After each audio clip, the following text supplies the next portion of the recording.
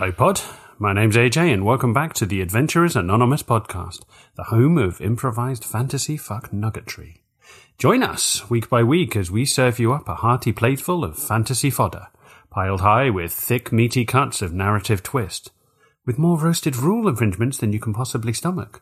All that, lovingly topped off with lashings of piping hot accent work, served with our signature side garnish of fresh innuendo. Well, if that's not enough to get your gastric juices flowing, then quite frankly, I quit. So, grab yourself a drink, pull your chair closer to the fire, and join us for this week's episode. Please do enjoy.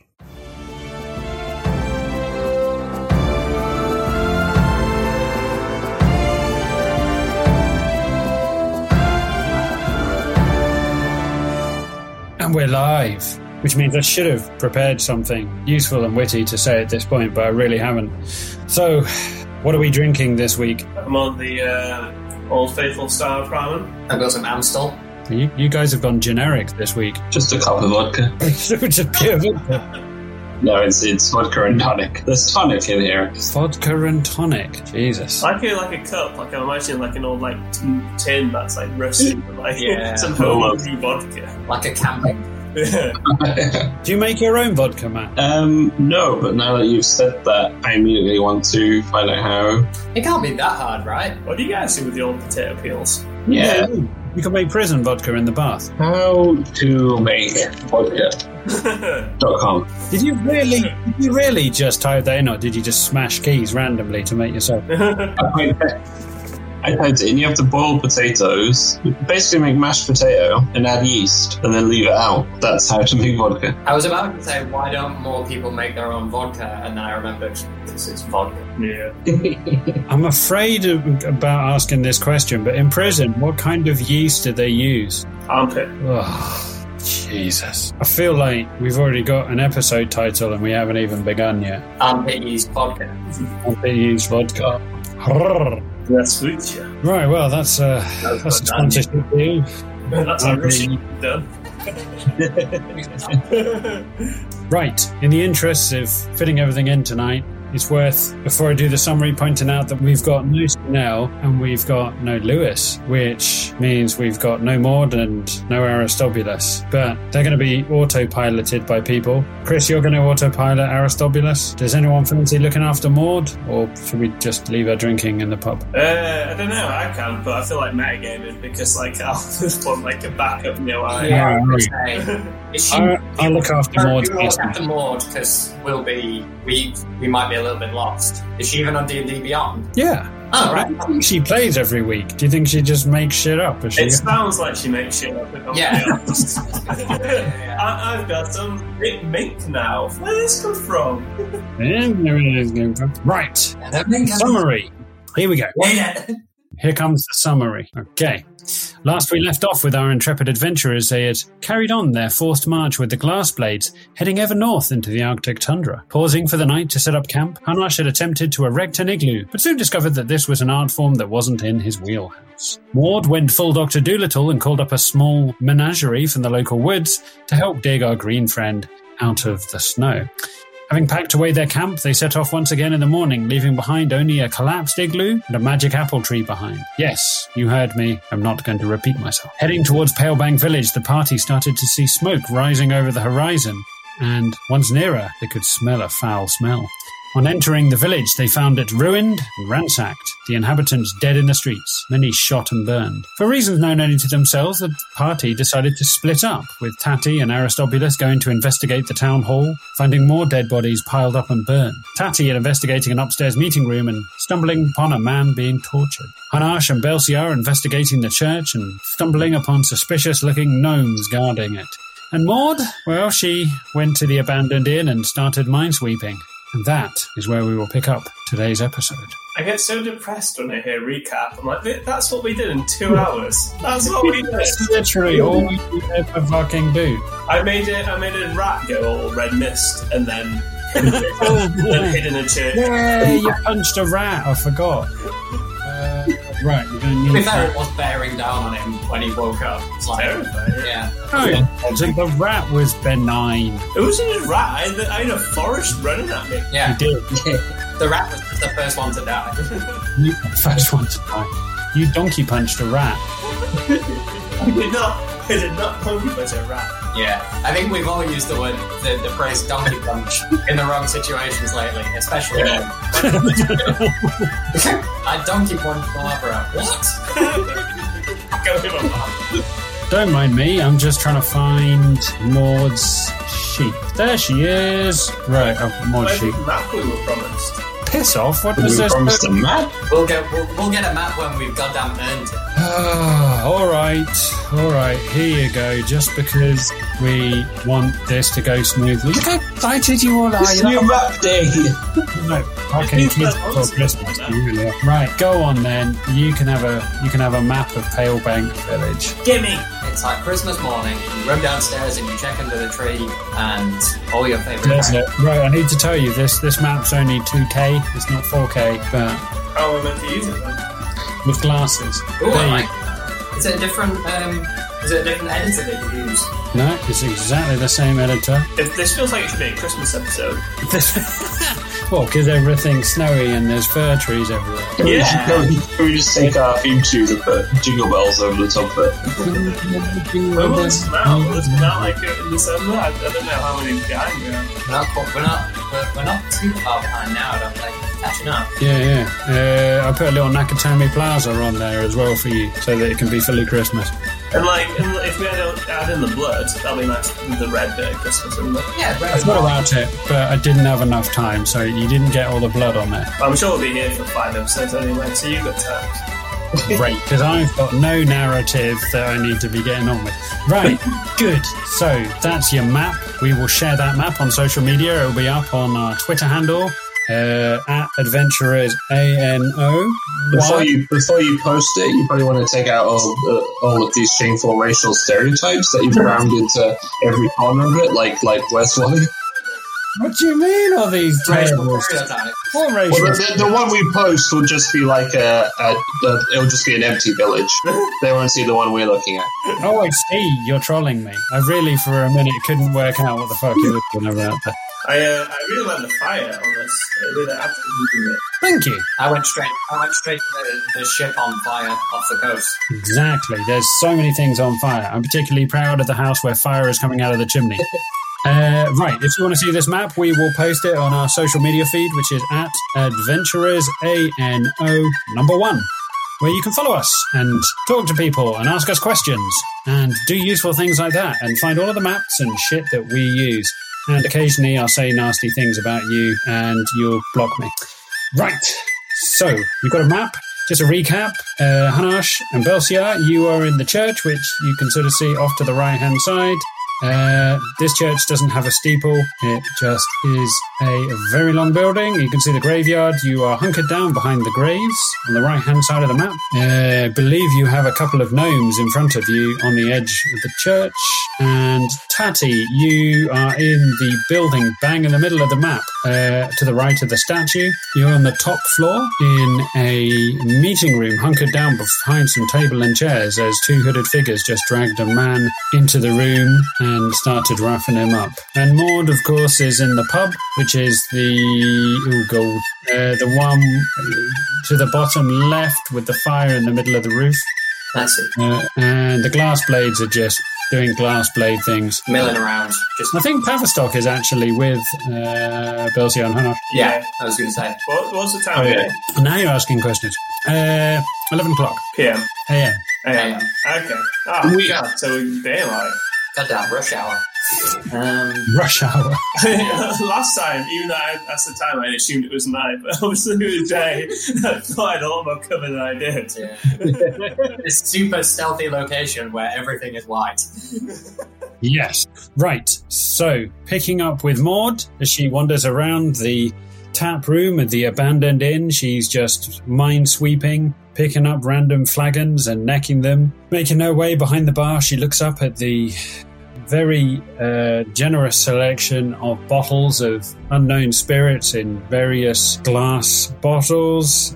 She just starts pulling them down one by one and investigating them. Pulling a cork off with her teeth, she takes a swig of a fiery liquid. As we pan back to Aristobulus, who's in the foyer of the town hall. he's just rooting through bodies in the charred wreckage of... there was a pile of chairs that had been used as a pyre and they'd burnt people in the foyer. He's just going through bones and pockets looking for things. Yeah, I would imagine that Aristobulus is, now that there's no one from our party to supervise him, he's kind of semi-respectfully giving these people almost like last rites, but in like a really stupid way. Just saying like, oh, I'm sorry. And then rooting through their pockets to find whatever earthly possessions they still have. Does he still have his shovel, which I missed the episode of what it does and stuff? Yeah. He does indeed have a shovel on him. That's a good point. It does stuff, right? It does do stuff. Does do stuff. I'll leave that up to you, Chris. Yeah. Right. So, who wants to kick things off? Oh, me, please. Right. What are you two retrobates doing? So, can I kind of investigate like the church, just like for entrances? So, like on their map, I can see there's an entrance to the opposite side that we're on. But is there like a back door that I can see on our side of the church? Yes, that is correct. You indeed can see a entrance directly on the face where you are. Yeah, there's an entrance at either end of the church hall. And where are the Noi boys that are stationed there? They are hanging around on the far side of the church, the way this map is drawn. Okay, so do we just have a line of sight of them then? Are they like at the bottom, kind of like near there? Yeah, you've got a line of sight on them. They're hanging around looking shifty, like talking to each other in hushed tones, leaning in. But if I like whisper to Belsar, they won't be able to hear me from over there, will they? I would say it's very doubtful. I'd say for the purposes of it, you could get close enough to each other that you could whisper without being overheard. Okay, so I get close to Belsar and I say, I'm thinking of making a little distraction so I can get in. I've got like an amulet that maybe I can throw, make a sound at the side of church. We can slip in the back door. You just take your shoe off and throw it in. I've got an amulet that's useless. So yeah, shoes are like gold in this climate. I'm not taking off my like tennis rackets for shoes. Yeah. But I asked Belsar if he's got a better plan. I was just going to wait for Tavistock to storm the church, and then in the resulting melee, we can kind of pick the winning side. I as he says, I turn to Tavistock or whatever his name is, and just like have a big grin and wait for his reaction. Tavistock looks up at you. There's a frost has encrusted his orange beard as he breaks off various bits of frost off his beard. He looks up at you and says, what kind of mercenaries do you think you are? There's been a fucking murder. There's no time for fucking taking sides. We're very good mercenaries, that's why we take sides. but I do like you, Tavistock, so we'll have your back. Unlike Japheth, you liked him too, didn't you? Yeah. I don't remember. J who? Hey. JPEG? JPEG. He looks up at you. He looks up at everything, but he looks up at you in particular. I mean, mate, you guys are crouched. He's standing. That's how small he is. As he's just standing behind a grave, as he pulls, he's got an axe with a wicked, like, sharp point on it. As he pulls it out, he's like, "Come on, then. You're the brains of this operation. What's the plan, Dragonborn?" I say we send the old half-orc in on a sneaky mission. Watch to see what happens. When he inevitably makes some noise, then he can be the initial kind of focus while we rush in. Well, you rush in. I'll hang around the edge, just shooting missiles from a nice safe distance. You're not a tactical man, are you? I mean, look at my feet. Do I look like a fucking rushing man? You can, I don't know, I bet you could get a bit of a run on. Okay. What about the green man? He doesn't look too fucking sneaky to me. Well, he likes sneaking. I don't like to take that away from him. He's not very good at it, but... His bells are like, when did that come through? This swapped Tavistock's role for my role, you prick. Listen, Bellends, this sounds more like a plan to fucking crash a children's birthday party, not infiltrate a fucking massacre in a church. It's funny you should say that. But What are you planning on doing? Close hand magic? Infiltrating children's parties. I don't know. Well, I mean, on the other hand, then you're little. You could run in and distract them. I played this realm's equivalent of Warhammer when I was in wizard school.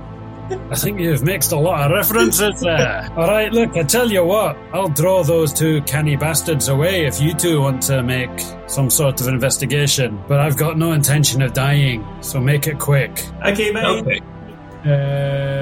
He basically sneaks off back behind the railing, round the outside, hiding just on the far side of the railing, and starts making bird song, or the closest approximation that a dwarf can do to bird song, which is something a bit like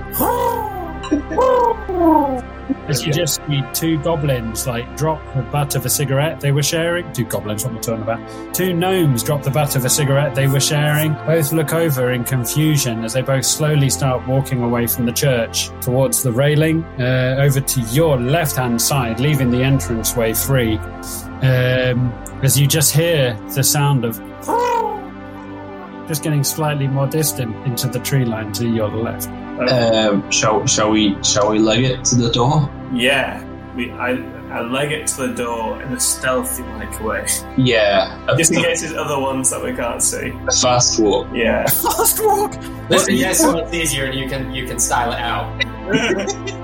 What are you two trying to do? Are you trying to look like members of the parish, or are you trying to stay low and stealthy? No. I'm gonna do like lizard rolls to get there. I'm gonna I'm gonna run, I'm gonna roll, I'm gonna duck, I'm gonna weave. I'm gonna do like a power walk. It's all Right. all this. But with my legs bent, so I'm like crouched down. Both of you make me a stealth check.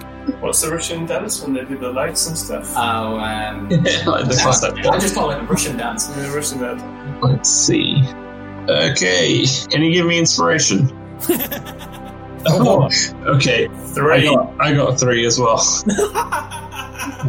Fucking hell. We're just gonna knock Right. into each other, aren't we? The pair of you start running just as one of you trips and stumbles, hit the floor with a grunt as the gnome who's starting to go towards the bird hears a noise behind him and starts turning around. What are you going to do? You're now halfway between the graves and the church. I sprint full hell towards the door that we're going to. What are you doing? It's too late for How to Skies, isn't it? What? Are you going to become a grave? That's a great idea. Yeah. Yeah, I changed it to someone who looks a lot like a grave. I know. You just look like Jeremy Irons. Very grey. Yeah. Hang on, this might just work. No, I'm going to put on my How to Skies and disguise myself as a body from a grave that's like fallen out. Oh, so you mean like a dead body? Yeah, like You know, you mean like Right. Okay, Hanash, make me a athletics check. Sure. 16. 16! You go bounding off, throwing yourself behind the edge of the church as both gnomes turn around to hear footsteps, look over, and just see a corpse lying on the floor behind them.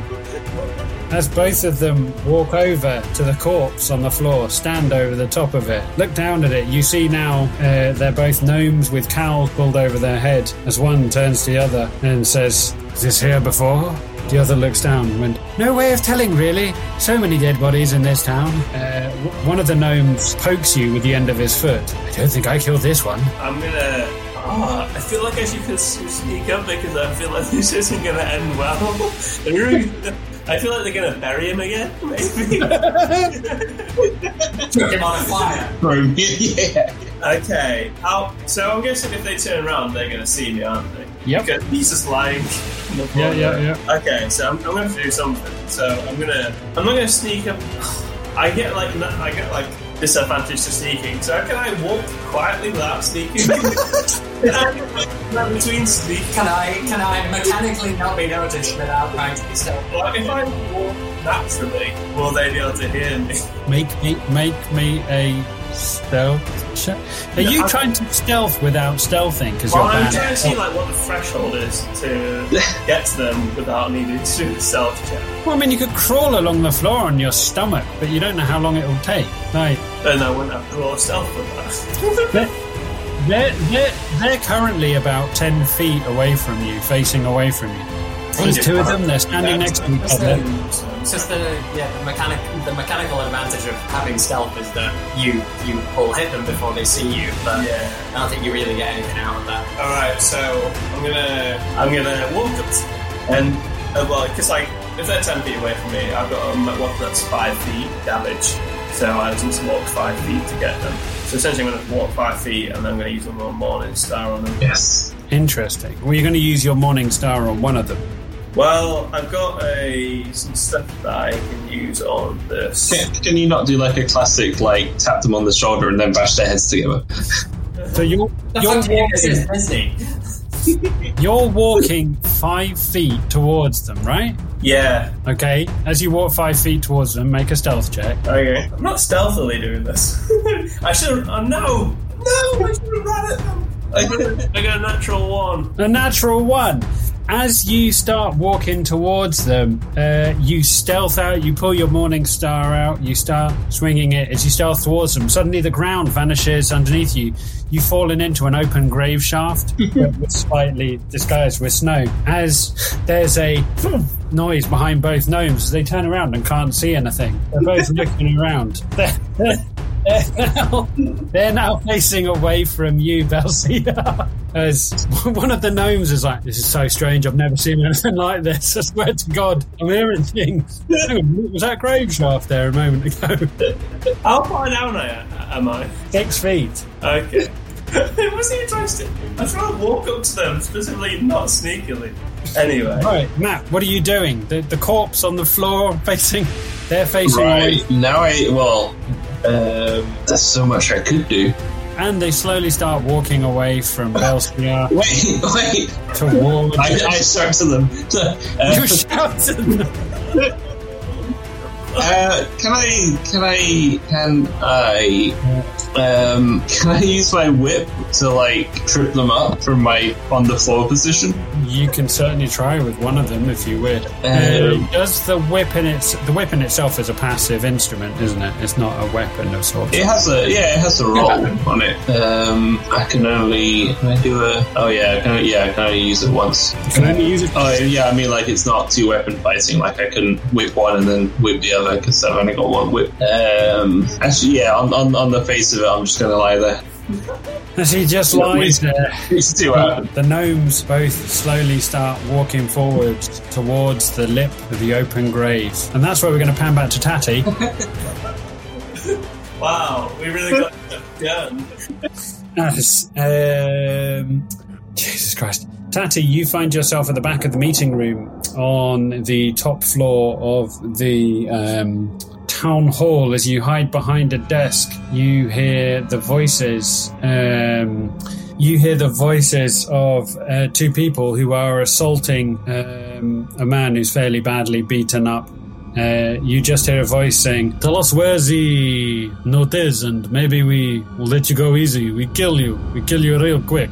That went from French to Russian very quickly. As you just hear the man is like, "Fuck off and die," and just like spits in their face. As one of them takes a hammer and just slams it down on the man's fingers on the table, you hear the cracking and breaking of bones as you hear a scream let up from the man at the table at the front as the 2 people pin his other hand down. "I'll ask you only one more time.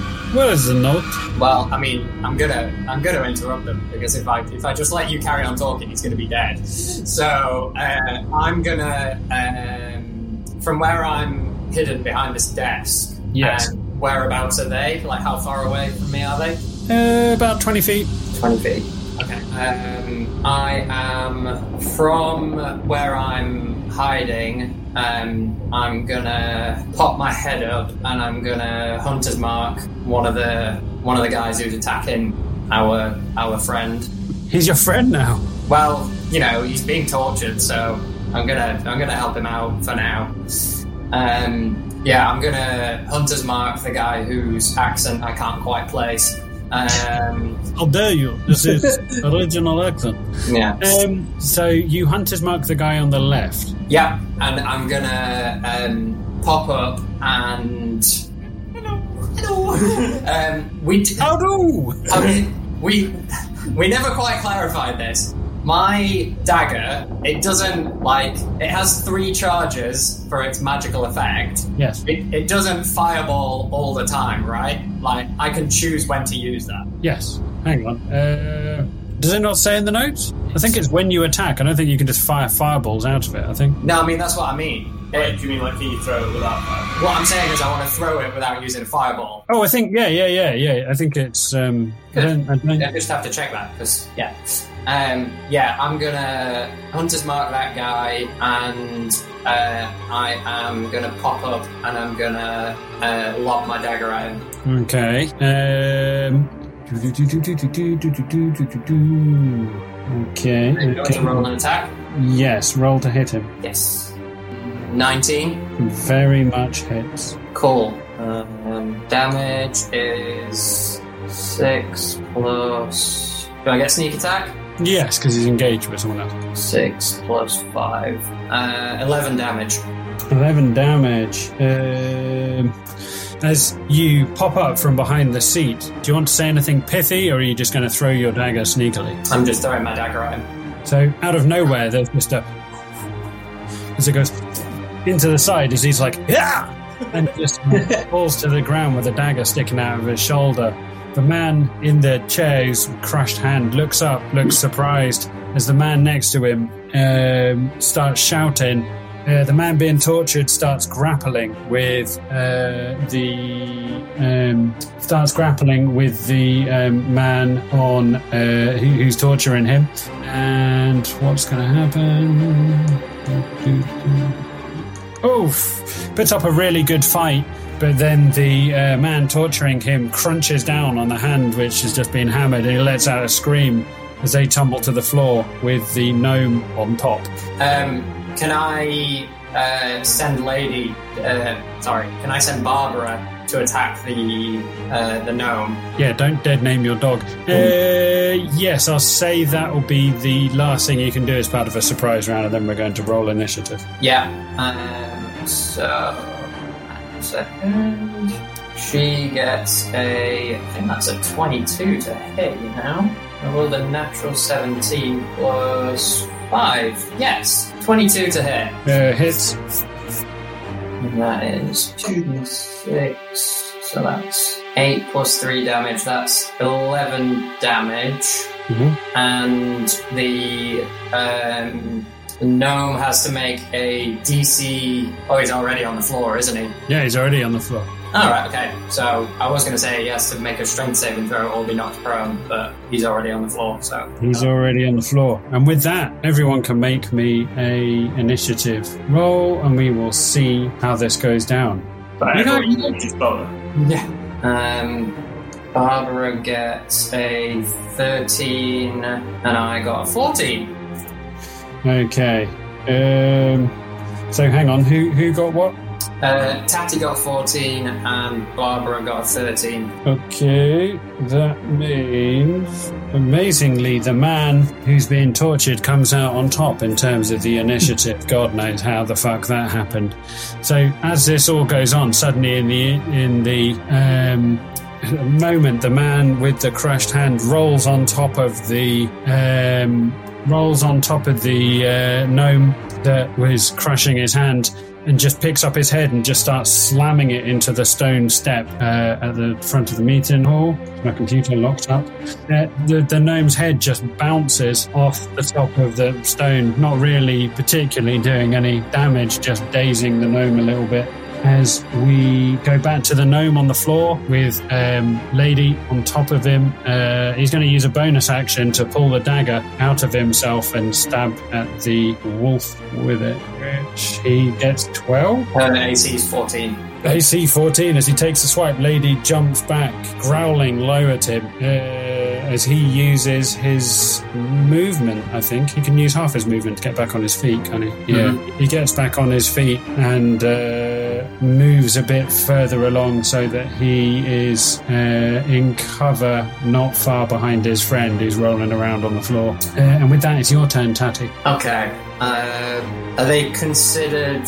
well, actually, yeah, one of them's definitely considered engaged, isn't he? Because he's fighting that other guy. What about the one that the other one's gone behind cover, hasn't he? Only just. There's nothing worth writing home about. Okay. I'll pull out my... God damn it, this is going to come back. I'm going to pull out my bow and I'm going to fire on the one that has gone into cover. Yep, sure. He's the one that I hunter's marked. Yep. I mean, the first one's a natural 20. Am I getting disadvantage on this? I'll say no. I don't think he's in huge amounts of cover. Okay.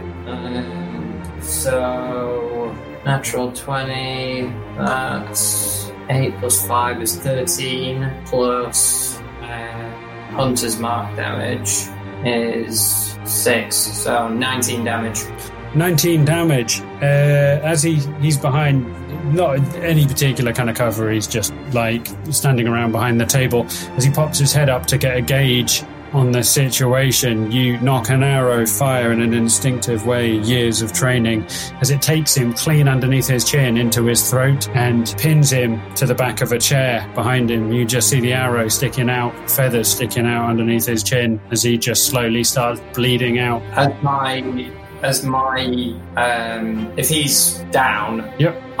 As a bonus action, I'll move my hunter's mark onto the other one. Okay. He is down. That takes us to Barbara. What's she doing? Yeah, she's going to attack the one that is hassling the other guy. Right, epic. As they roll around on the floor, lady comes charging in. 23 to hit. Very much hits. This is a small gnome in like a cowl. That's 6 damage. 6 damage. As you hear a scream as the wolf's teeth lock around the meat of the ankle of the gnome, you just hear an anguished scream as he falls to the ground and starts flailing around. Is he considered prone then?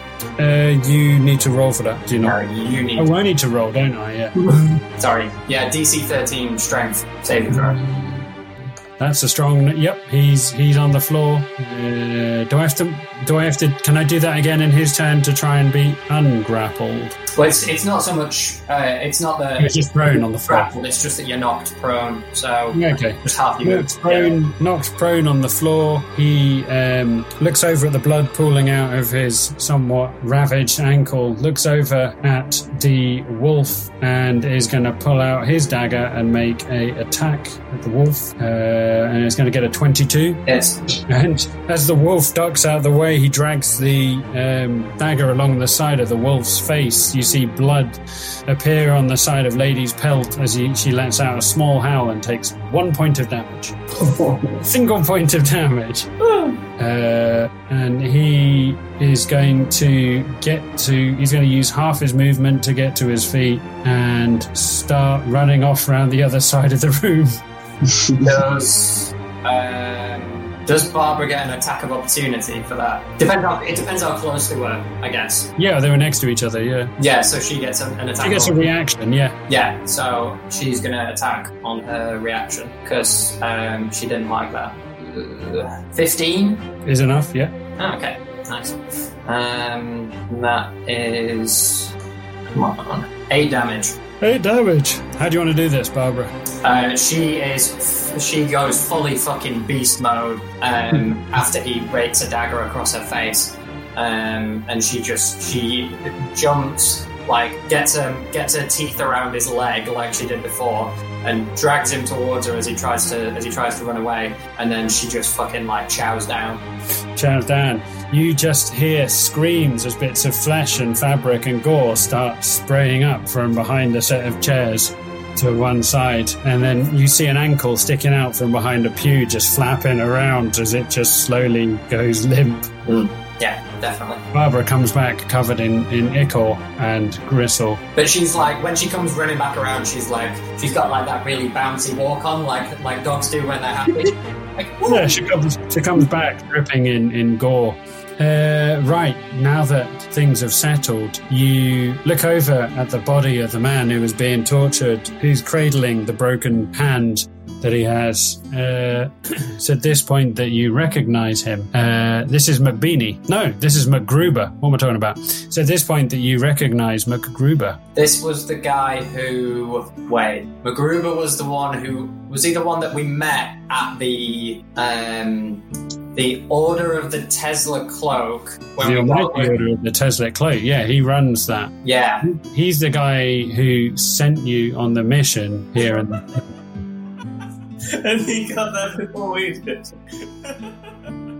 Okay, I'm gonna run over to him and seeing who he is, I just say, we took the long way around. He looks over at you, looks down at his hand, and is like, all right, you took your fucking time, didn't you? I guess, as he's a friend, I'll give him a cure wounds. Nice. How many points does he get? 5 health points back. 5 whole health points. He starts glugging down on the health potion. He starts feeling a little bit healthier as he looks down at the still slightly shattered hand that he has.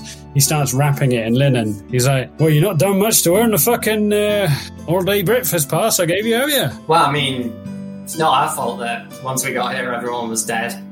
I'm gonna go. I gave you the fucking note. I told you to come here and talk to fucking Elro Eldrator to avoid this exact fucking scenario, you prick. See all those people out there? Men, women, children? That's on you. Pretty sure we didn't get a deadline. No, I was gonna say, there was no deadline for this. Also, what men, women and children? I don't see anybody. This is a perfect tourist spot. It's just like he looks up and down the table. The table is literally lined with a couple of dead bodies who've been tortured with bits of anatomy missing. Oh, it's a regular fucking Airbnb. Listen, if you ordered a fucking takeaway and it arrived 2 months later, you'd fucking wonder what the fucking deadline was, you dipshit. I fucking told you to come here and give a fucking note to Elro Eldrator. Yeah, I'm still I guess I'm probably focusing on the wrong things, but there was no urgency to it. You just sent us on our way. All right, well, you live with that if you want to. These here men, women, children. What I live with, you don't want to fucking know. At this point, I'll walk over to the dead body and pull my dagger out. And I want to investigate the bodies. Okay, as you do that, we're going to pan back to the Chuckle Brothers. One of which is in an open grave staring up at the sky as 2 little gnome heads peer over the edge towards you. I'm going to jump out of this grave. So I've got my boots of striding and springing. Of course you do, yeah.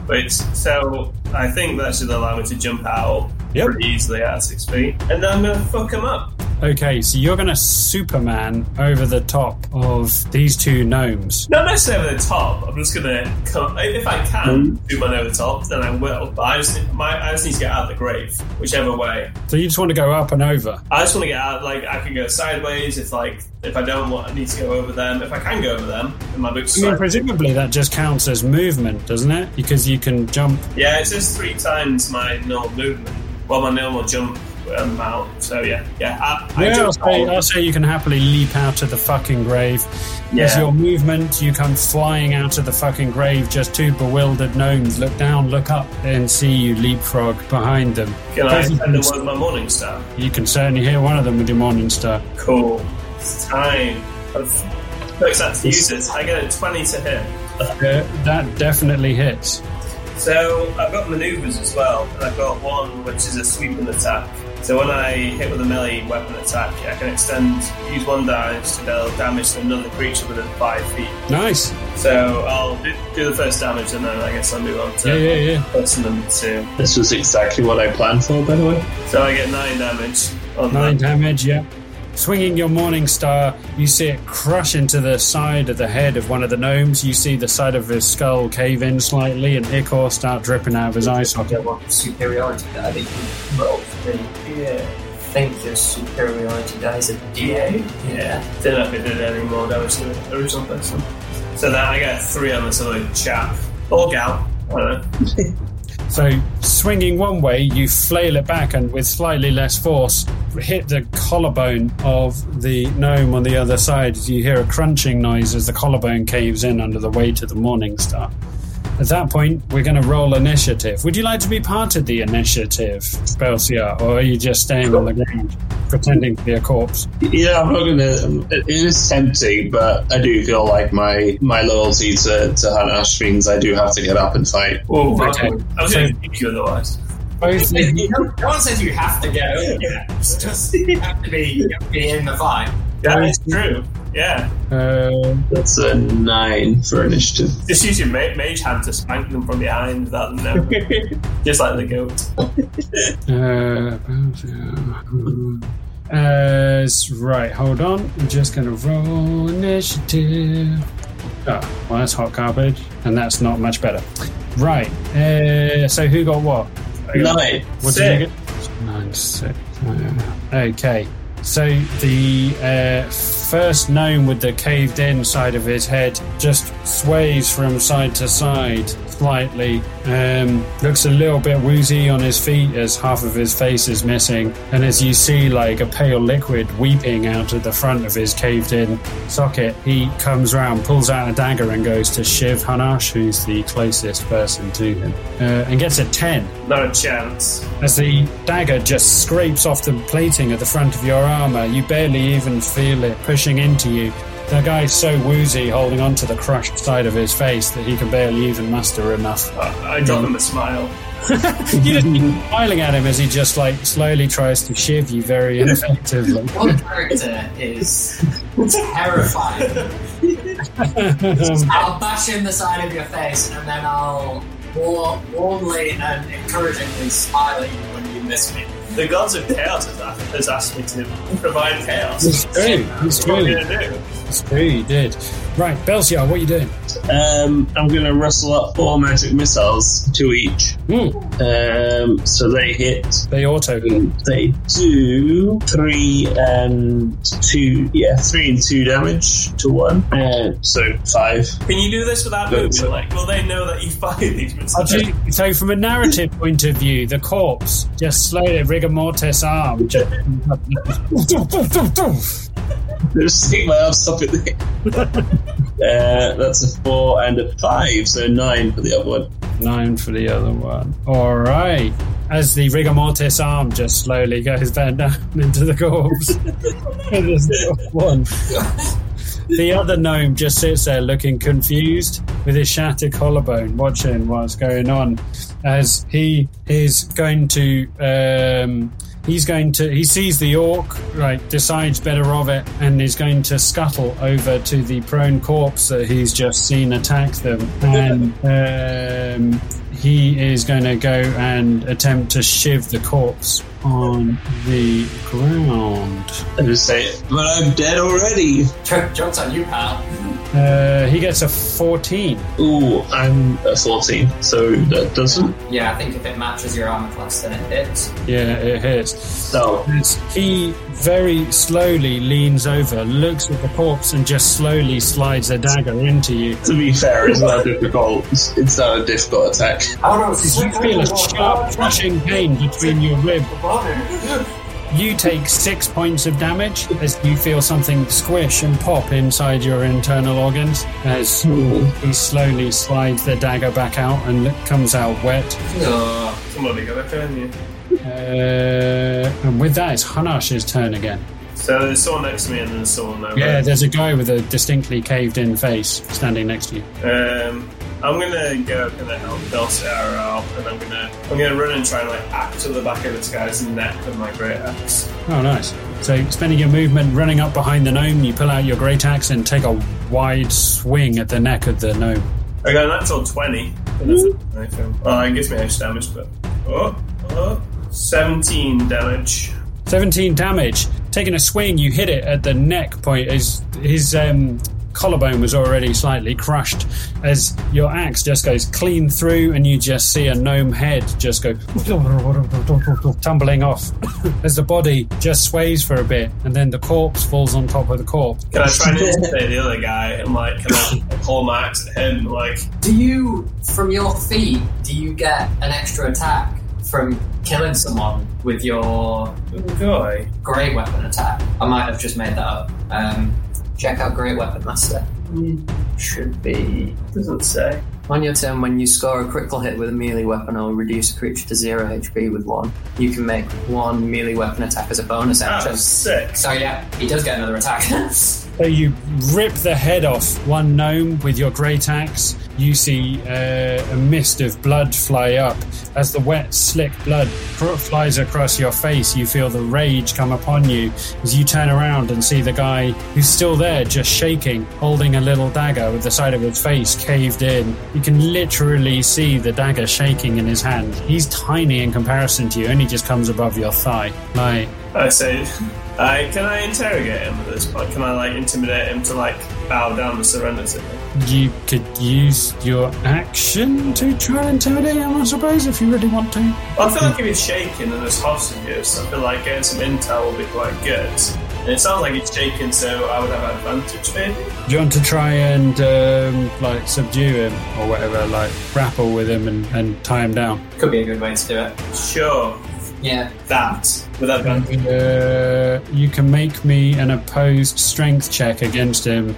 With advantage? Is he shaking? He's scared? Well, technically no, because this isn't technically your attack. This is a bolted on extra thing you're doing anyway. Oh, okay, this is in addition if I get an attack as well as this. Yeah. Okay, 6 then. He doesn't seem very intimidated whatsoever as you slowly walk towards him and make the international sign for like get onto your knees. He isn't particularly intimidated by you.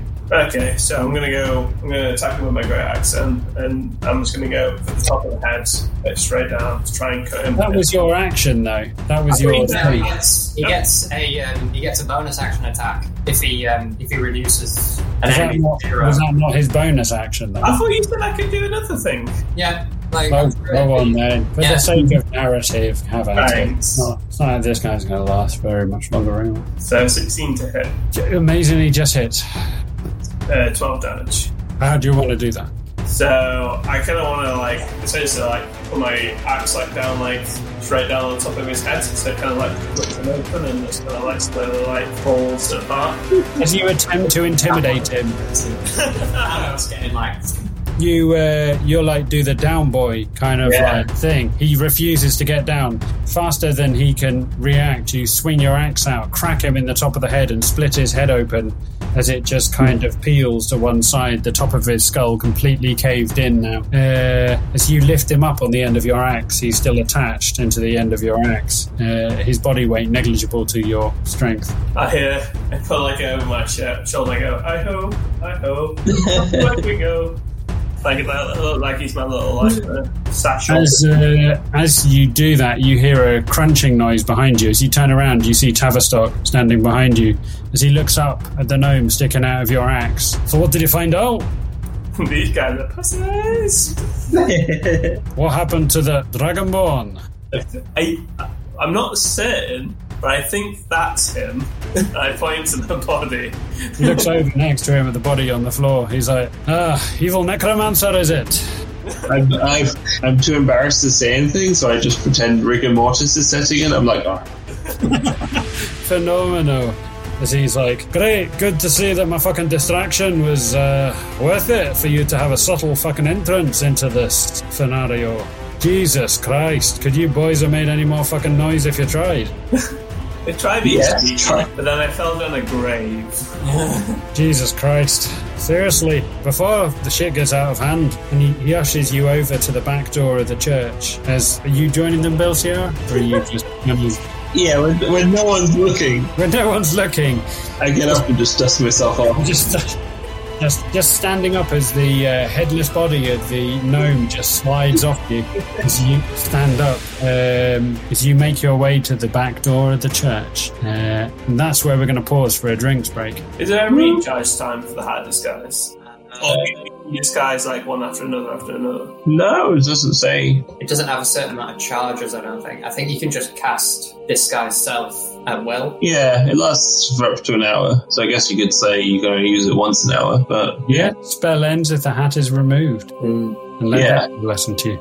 Right, so we're going to pause for a quick drinks break with one half of the adventuring party investigating the back of the church very subtly, and the other half of the adventuring party having been reunited with MacGruber. So many terrible accents in this episode. I really want to, I don't know if you can get this absolutely, but can you learn voice acting? Not you personally, but just in general. Because I would imagine so. That wasn't a no. That wasn't like, everything's great, but can you just learn voice acting? Yeah. As soon as they said that, I was like, could you take a course, AJ? Could you take a course, AJ? Your mildly racist accents are pulling the podcast down. I was just looking at, I can't remember what it was, like, there's a couple of YouTube, there's like a, you know, when you get in on a niche in YouTube, and I found like the voice actor niche, and it's just like really talented people like voicing stuff, like just voicing memes or just doing famous scenes from movies, but slightly different. And I'm like, that would be amazing if I could do that. It's a talent you can't teach. Yeah. It's just innate. Few can do accent work like I can. How you maintain the 3 accents that you have is pretty incredible. How dare you? I can you add them. You got a little Russian French guy in today. Scottish, Irish, West Country. I can do David Beckham. Bad Russian, poor French. Occasionally I try Welsh. And then there's Jeffrey, who's just his own little... oh no. He's like, oh no, don't do that. No. Oh, don't play with my hair. His scalp comes off in your hand. Bless him. I've just posted the video I found, which is called Liquid Snake Explains Big Chungus. What? And it's just some guy, it's just some voice actor. He's just saying, Do you think, Snake, that the creators of Bugs Bunny ever knew that this would happen to their character? Ooh-wee. Right. Since Matt has decided to cast shade upon my ability to voice. No, it was for my own. That's it. I can smell a coup. You're trying to topple me. I like the return of MacGruber's voice. It feels like coming home again. Yeah. No, right? I was all excited. It was supposed to be like I have to be true to the way that you guys play out the scenario, though. So if you want to do things that way, then if you want to act first and think second, then that's just the way it will be. Right. Who's throwing shade now, bitch? Picking up where we left off with Tatty Bojangles in the top floor of the town hall with his one-time associate, MacGruber, a member of the underground vigilante organization, the Almighty Order of the Teslic Cloak, who had sent the party off on this errand in the first place to Palebank Village to deliver a missive to the leader of the people, Elro Eldator, many, many, many months before. But now, by the time they got there, bad things had happened. Tatty not wanting to take any responsibility for that. I want to search the bodies of the gnomes, as well as anything else. I'm specifically interested in the armor that they're wearing and the cloaks as well, because I want to see if I can potentially disguise myself. Each of them are wearing the same kind of all-in-one cloak with hood, which is a kind of drab olive green. As you check the 2 gnomes, on one of them you find a tiny set of knuckle dusters. Accumulatively, you find 3 gold and 27 silver. And on each of them, you find a tattoo on each of their left butt cheeks, which is like a Y with arrows going out. So like a Y, but each of the points has an arrow on it. Well, like just the top 2? Or... And the bottom one, yeah. And the bottom one, okay. That prince's symbol. Not going to question that. It's just massive fans of Prince. So I'm gonna Hang on a minute. This needs This needs to be researched. Oh, it's almost Prince's symbol, but you can assume that these gnomes were not massive fans. Is it just got like the tour date, like 99?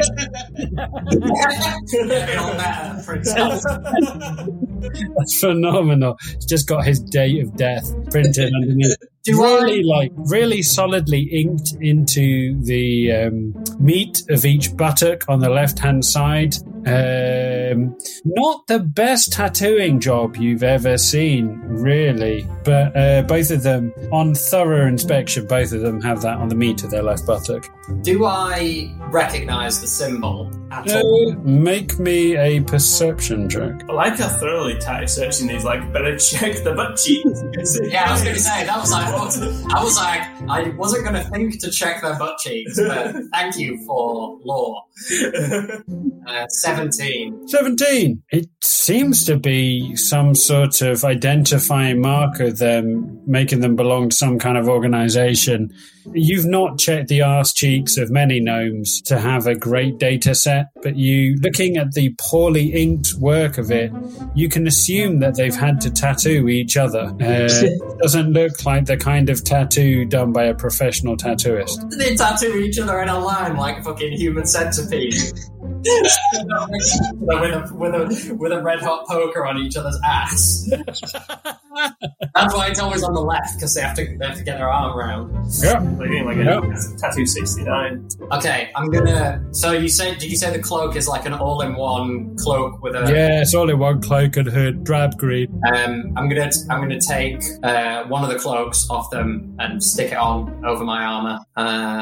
As you are both gnomes, it will fit perfectly. Do they have like what do you call it, like face masks as well, or is it just the hood?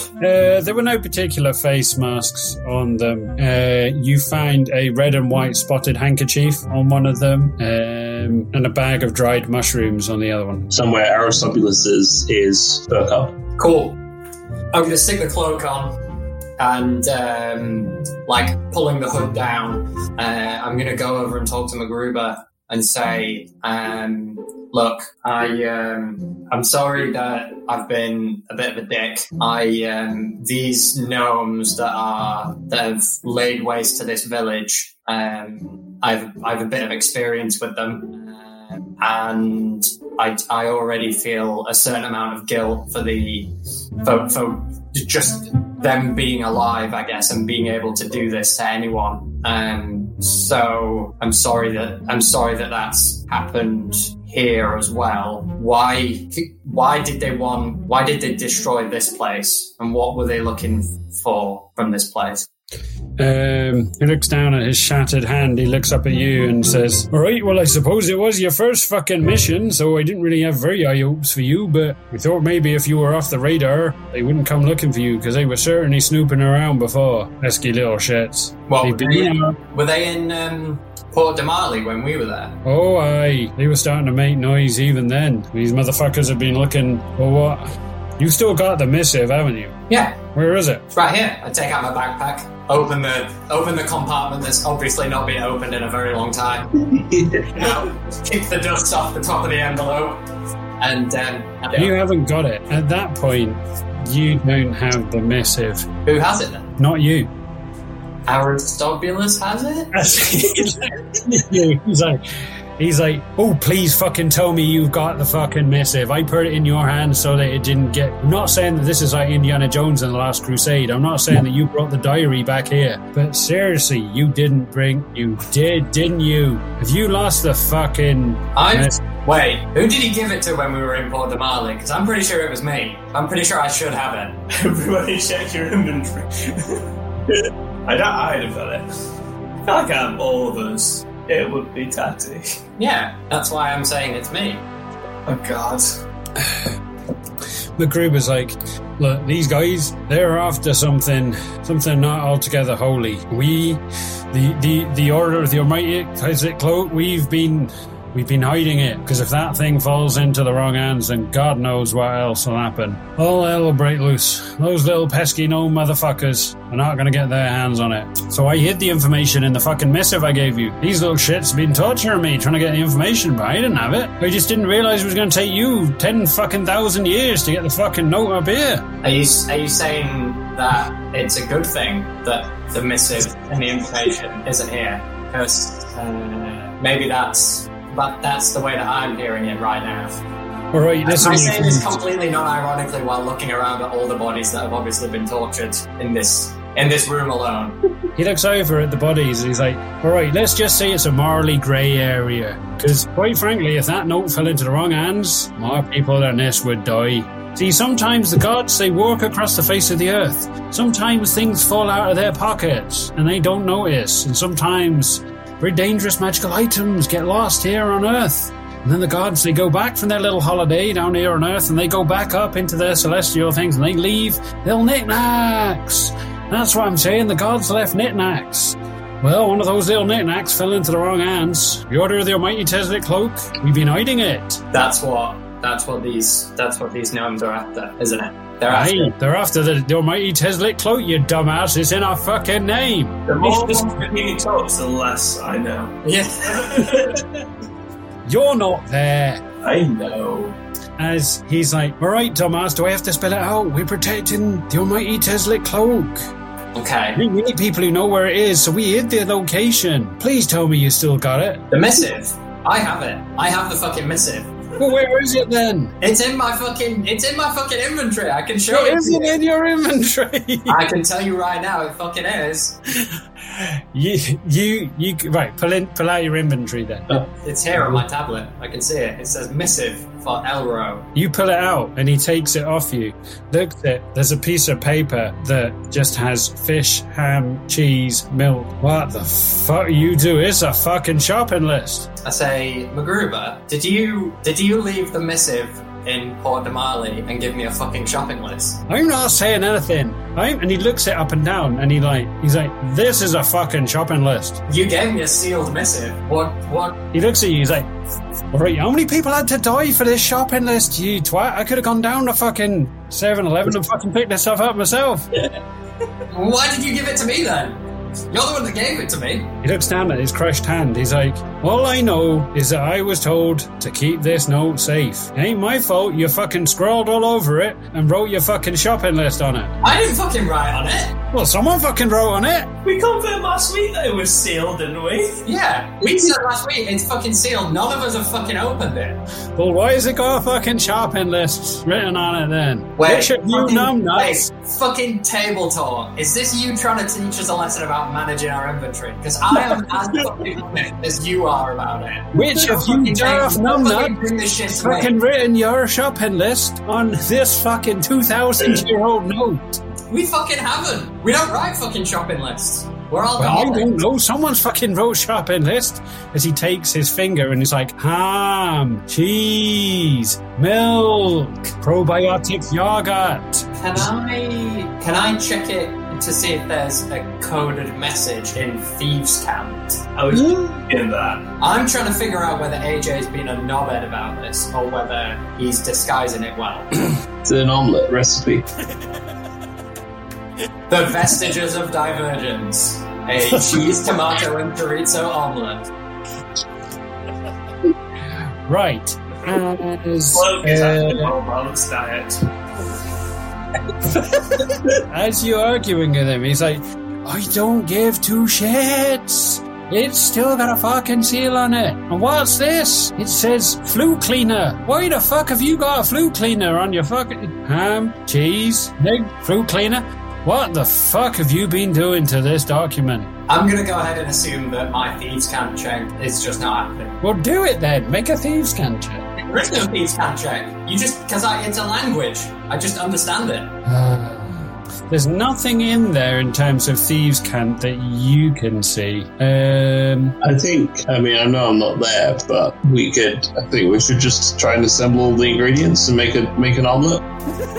What was on the list again? Those ham, cheese, eggs, and a flute cleaner. Oh, a flute cleaner. Yeah, As in for cleaning one's flute. yeah. Okay, Well, well, That narrows it down. this has our establishment home all over. Yeah.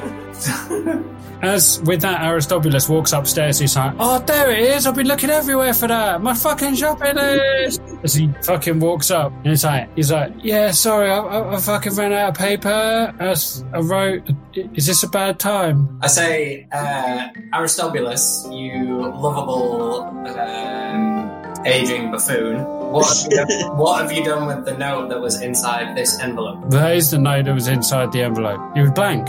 Ooh. It was blank. Yeah, that's why I used it. It was blank. So why did the envelope still have the seal on it when we opened it? This is as much a question for you, AJ, as Aristobulus. He's like, "Look, I need to write my shopping list or something, so I wrote my shopping list on a blank piece of paper." Okay. That's as much narrative as you're going to get out of me right now. All As he right. starts, interestingly, rubbing the side of his testicles. Just another day in the life. Maybe the real secret message was the one that we found on the journey. Can I cast detect magic on the note? Yes. Anything? No. Elseworld's gone. That's what you get for insulting my strongly written narrative that you've pissed all over. By using our own team! You Just because you can't work out how the fucking thing works. Right, as we're going to pan back to the other two, we're going to pan back to Belciar and Belciar and Hanash as they make their way into the church. As we leave Tati and Aristobulus staring at a shopping list on a piece of paper, scratching their heads, with only themselves to blame, we're going to pan back to Hanash and Belciar. As you go into the back of the church, it's dimly lit, very, very dimly lit, with real kind of like smoke coming from like horrible tallow candles that have been lit around the place. As you see a commotion going on at the far end of the church, as you see about 10 gnomes down the end of the church. There's a massive bundle of pews that have all been piled together. You see them lighting a fire underneath it as the gnome at the front basically chivies the rest of the gnomes along as they light a fire underneath it and then start ploughing out the back of the church, out the other exit of the church. As you stand there, you see the flames starting licking up underneath the collective pews, and you hear cries and screams as you notice for the first time there's various people tied to this pyre at the end of the church. Oh shit. As the flames start licking up, you hear the screams. Against my better judgment, I stopped looking around for silver to steal. You put down the candlestick. Can I try and control the flames and save some people? Yes. Yes, you can. Do you need to do any kind of control check for that? Or It's a cantrip, so I think I can expand the flame. I can extinguish a non-magical flame within a 5-foot cube, so I can probably... you can put out some part of it. I could probably save, if there's any bit that I can, if anyone's particularly on fire. Yep. As it starts lighting up, as you hear the screams, you look over, there's various women and children tied to this pyre. As the flames start licking up, you put out the front block of it as you see the back half of the pyre is still on fire. As you hear lots of coughing and spluttering. Does that make it accessible for me to get to them? Like, is there like a non-fiery bit now for the few that I can do? Yeah. So I go up and like kind of cut them down and kind of... So as you start doing that, make me an athletics check. While this is happening, to try and make the children feel a bit safer, I make like a smiley face appear in the flames. At the back of the pyre, you just hear a scream as you see a lady's hair has gone up and the clothes are just igniting. You smell both the acrid stench of burning flesh and the screams as you make a small smiley face out of the flames. You look down at the child, the small soot-covered child with slight welts and burns on him, as you're like, don't worry, it'll be all right, look. As the fire above the woman's head turns into a big smiley face as she just slumps forward. against them. Doing what I can. I imagine like one of like really menacing smiley faces as well. You hear more screams coming from round the back of the pyre. I got a 14 in my athletics check. As Hanash, you take out a knife, you just start cutting through ropes, just throwing people off, rescuing 3, 4, 5 women and children. The other side of the pyre is a different matter. Several people having burned to death now. It's all men. It's all men. Can I use my great axe to, like, how thick's this pyre? Can I, like, cut it with my great axe? You can topple it if you want. Yeah, I'd like to topple it, so if I can in a way that it falls near me, like if I was to cut down a tree, like happen it a certain way, so like the non-fire stack is preferable. Make me a performance check. Yeah. 14. 14. Taking out your axe, slamming it into the bottom pew, some of the broken, charred cinders of the area that Belsiar put out. You bring it tumbling down. You see 1 or 2 people who yet haven't been reached by the flames on the far side, which are now flat. 2 or 3 of the people are burning beyond safety, but beyond being able to be saved. What are you doing, Belsiar? A small child is now wailing. More emojis. Winky face. I'm ready up an ice knife. As the little child looks up as a small frozen beam of ice just moves past the end of it. The solution to all of life's problems. I heroically pick up the small child and dash for the nearest open exit. Picking up the one child, leaving the other 3 or 4 women and children that Hanash has already saved, you just run as you've separated the child from his mother, as he just starts wailing as you have him under one arm, running for the exit. I give him like a little, not like a slap, but a little tap, just to get him to stay quiet as I... Go to sleep. Bundling out into the freezing cold snow, you dump the child in the snow. As you just see his little tears freeze. Right, Hanash, bundling in, you cut away the remaining 2 people. Looking over, there's no way of saving. At least 3 people have died here today. As you look over at the doors at the back of the church, wide open, the gnomes have escaped, but you've rescued enough people to make this. Are there very people dead, or are they, like, dying? I would say they're very, very badly injured. They look crispy. I was wondering if I should put them out of the inventory. They have no hair, eyes, or they've got no eyebrows or hair. They're just charred, looking. I'm like, avert your eyes, and then I'm going to cut off all the heads. That's the Cronkfuckers creed. If you can't heal, it's about their misery. I thought it was to resurrect them so they could suffer for longer. Or it was, if I can't tame it, or if I can't fuck it, then I'm going to kill it. Make me a attack with your axe, then. Yeah. Why the hell not? 16 to hit. 16, the first one. Cleaving the head clean off one of the bodies. You just hear a scream of anguish go up as the survivors are now looking over you as you put people out of their misery. I said avert your eyes! That's Tavistock. Tavistock's looking. Tavistock looks over you wide-eyed. He's like, well, this is the weirdest fucking rescue I've ever seen. We've had kidnap, fucking murder. He looks over at the last one. He's like, you not got any kind of cure wounds or anything on you? I don't know about you, so we couldn't even cure wounds on my friend's fingertips, let alone this fucking mess. You look down. One of the other people has expired in the meantime whilst you've head off one. And the other person just looks up at you with like burnt. He's like, don't mind me, I'm okay. just slowly fucking croaks. Tavistock looks over you. He's like, well, that's some kind of humanitarian mission right there. Well, if you weren't talking, I could have murdered this one too. I feel maybe you shouldn't be a nurse. Right.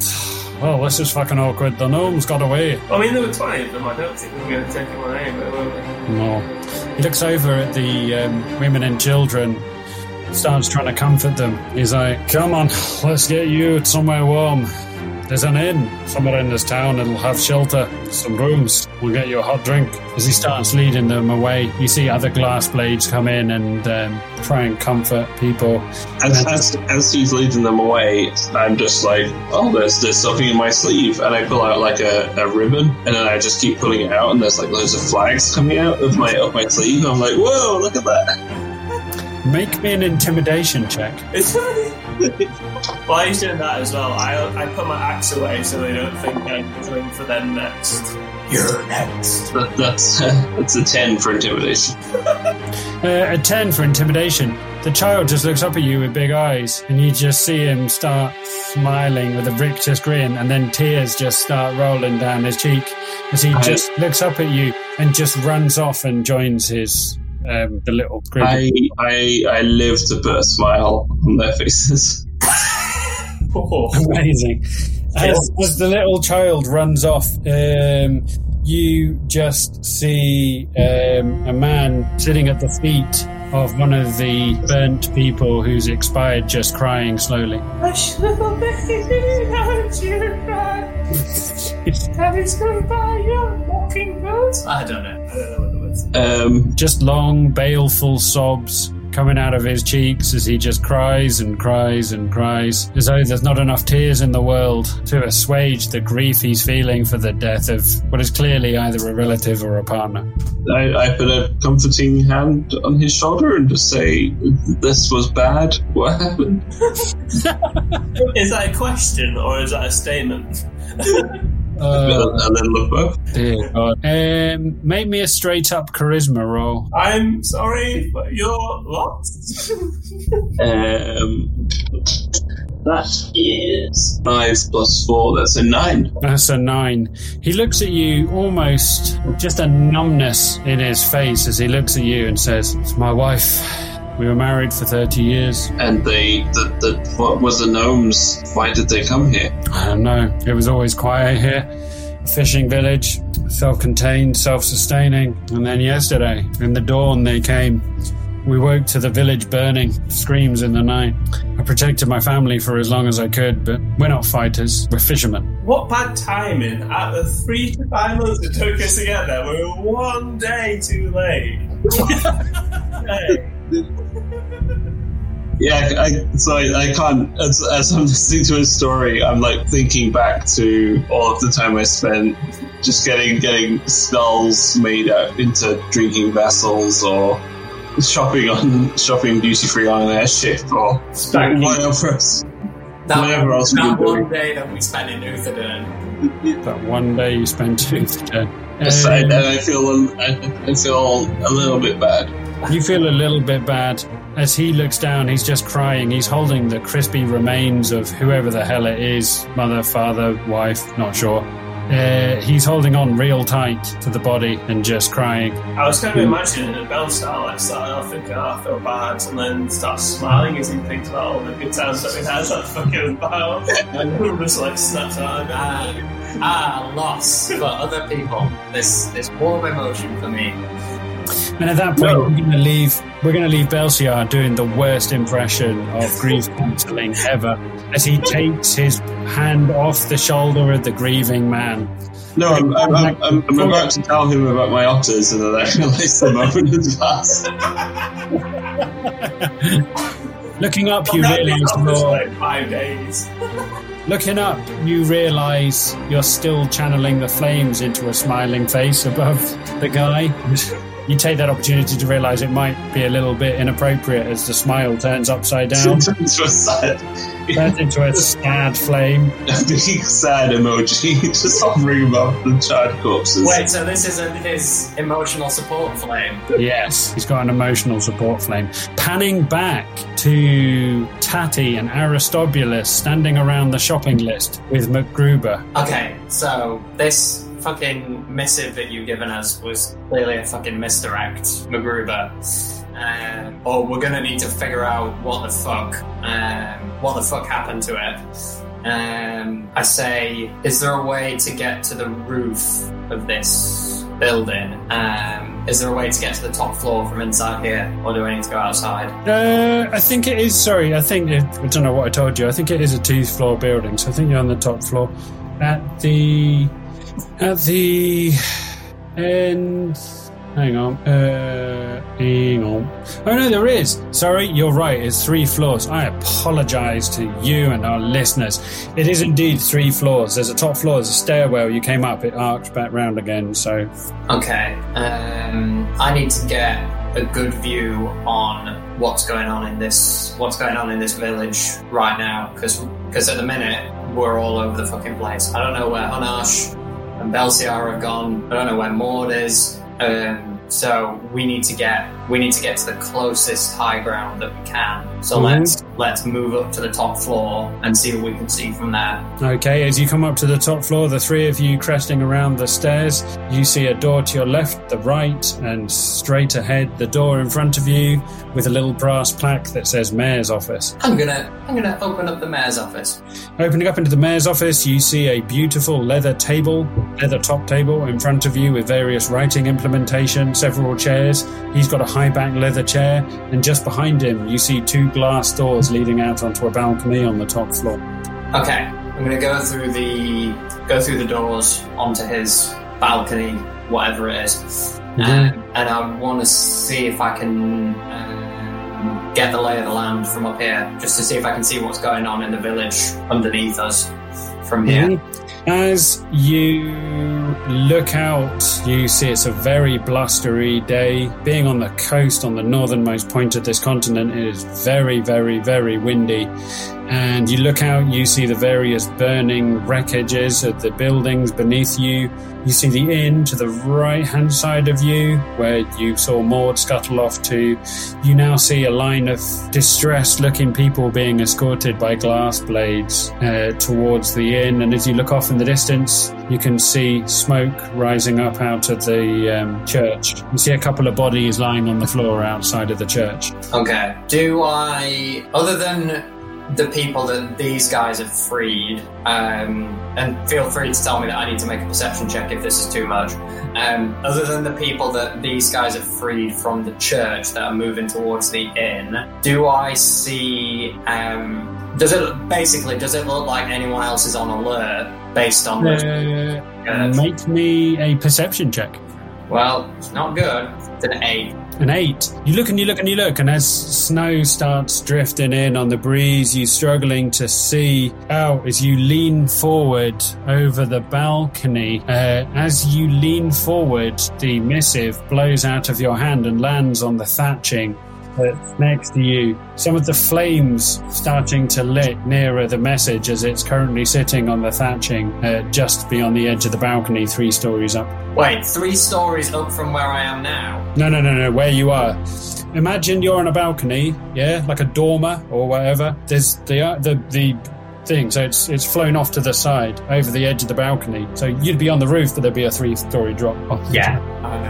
You can see some of the flames licking up from where people of this town hall is slowly on fire.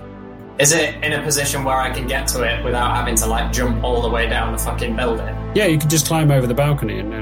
Oh, right. I thought it had, dropped off a little bit. I will try and grab it. Make me an acrobatics check. At least there's, powdery snow on the ground. 14. 14! As you step over the edge of the balcony, lady looking at you with big wide eyes, knowing that you're... Or Barbara, I should say. I need to stop fucking dead-naming this wolf.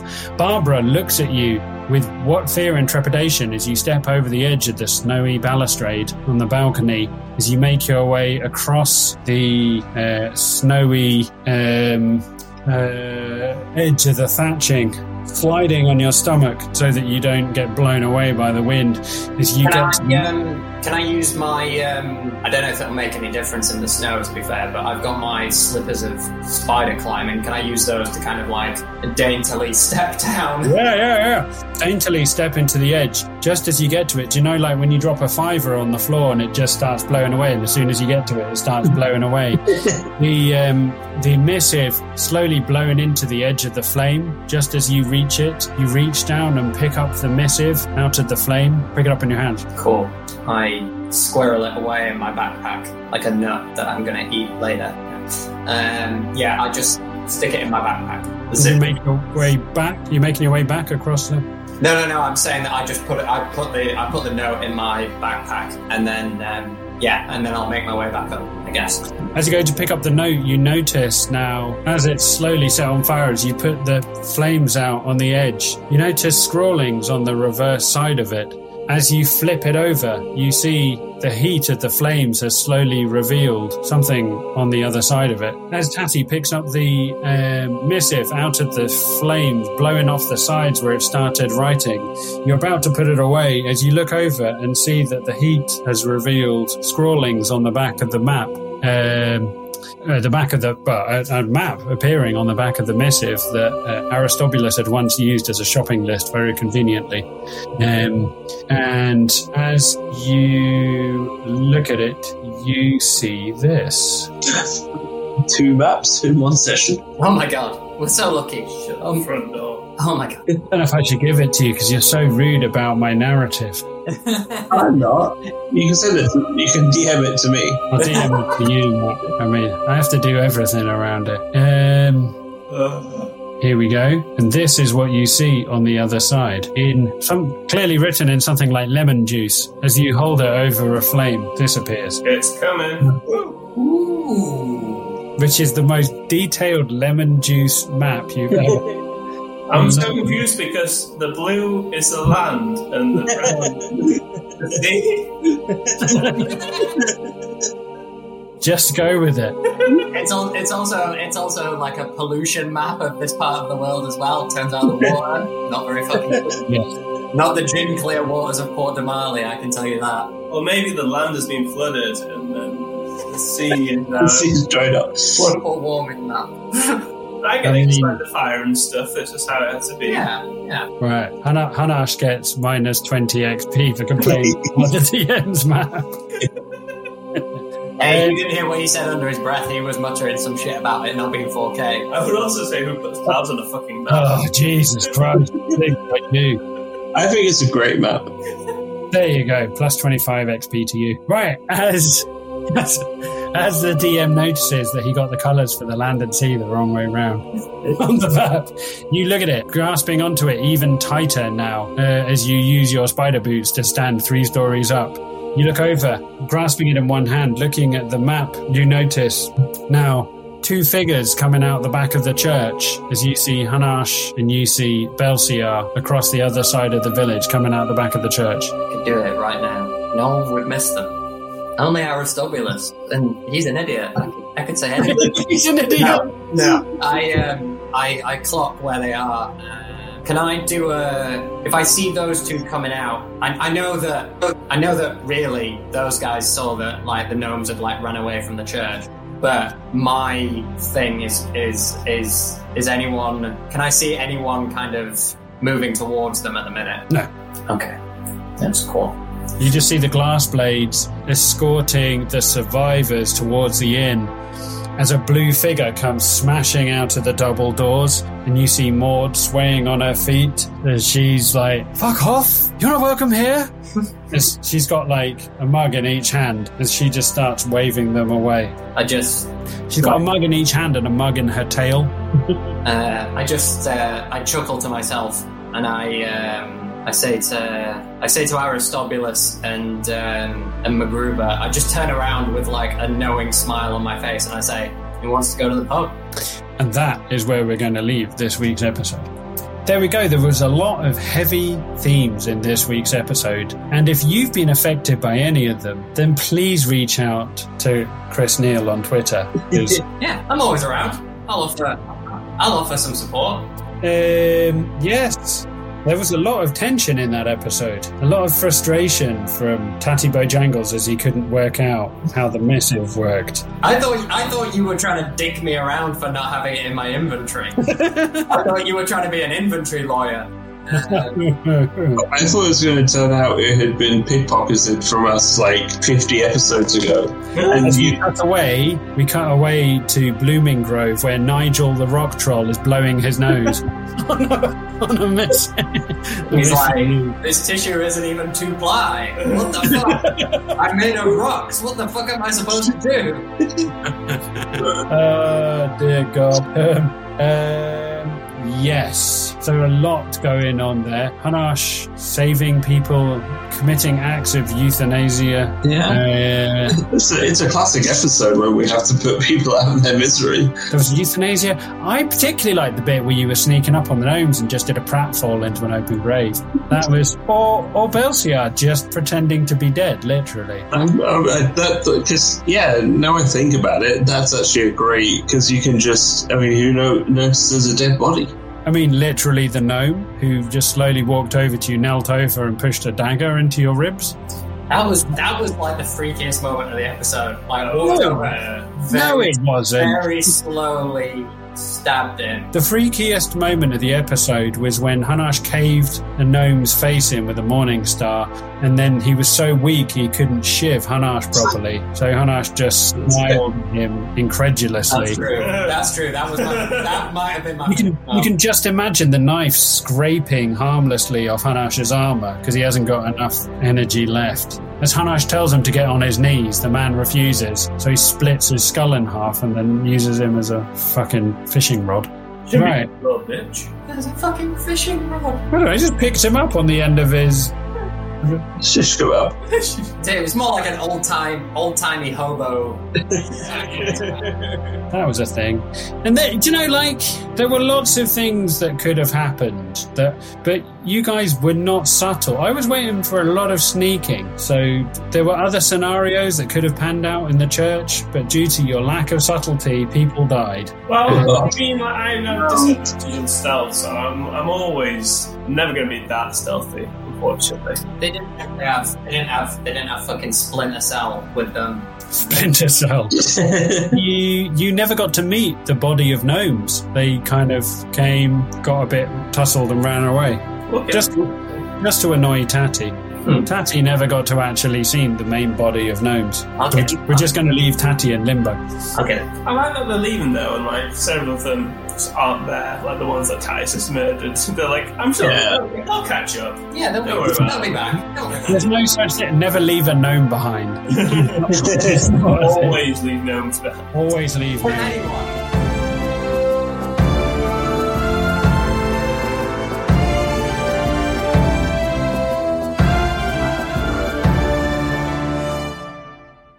Hello Pod, it's AJ again. Thanks so much for joining us this week. We really appreciate each and every one of you. And I really do mean that to both of our listeners. Assuming you've made it this far, why not consider hitting that subscribe button and never missing another episode again? Better yet, give us a 5-star review on Apple Podcasts and help confirm the fact that the wheels on this gravy train should keep on turning. If you fancy sponsoring us, why not help us by donating the price of a hot drink on coffee.com/Adventurers Anonymous. Even the smallest of donations would be hugely welcomed. And for all the latest news and updates, we can be found at Twitter at AdventurersANO1. So, that just leaves time to say a huge goodbye from Chris, Lewis, Matt, Chanel, and myself. See you next week. And remember, stay tipsy, my friends.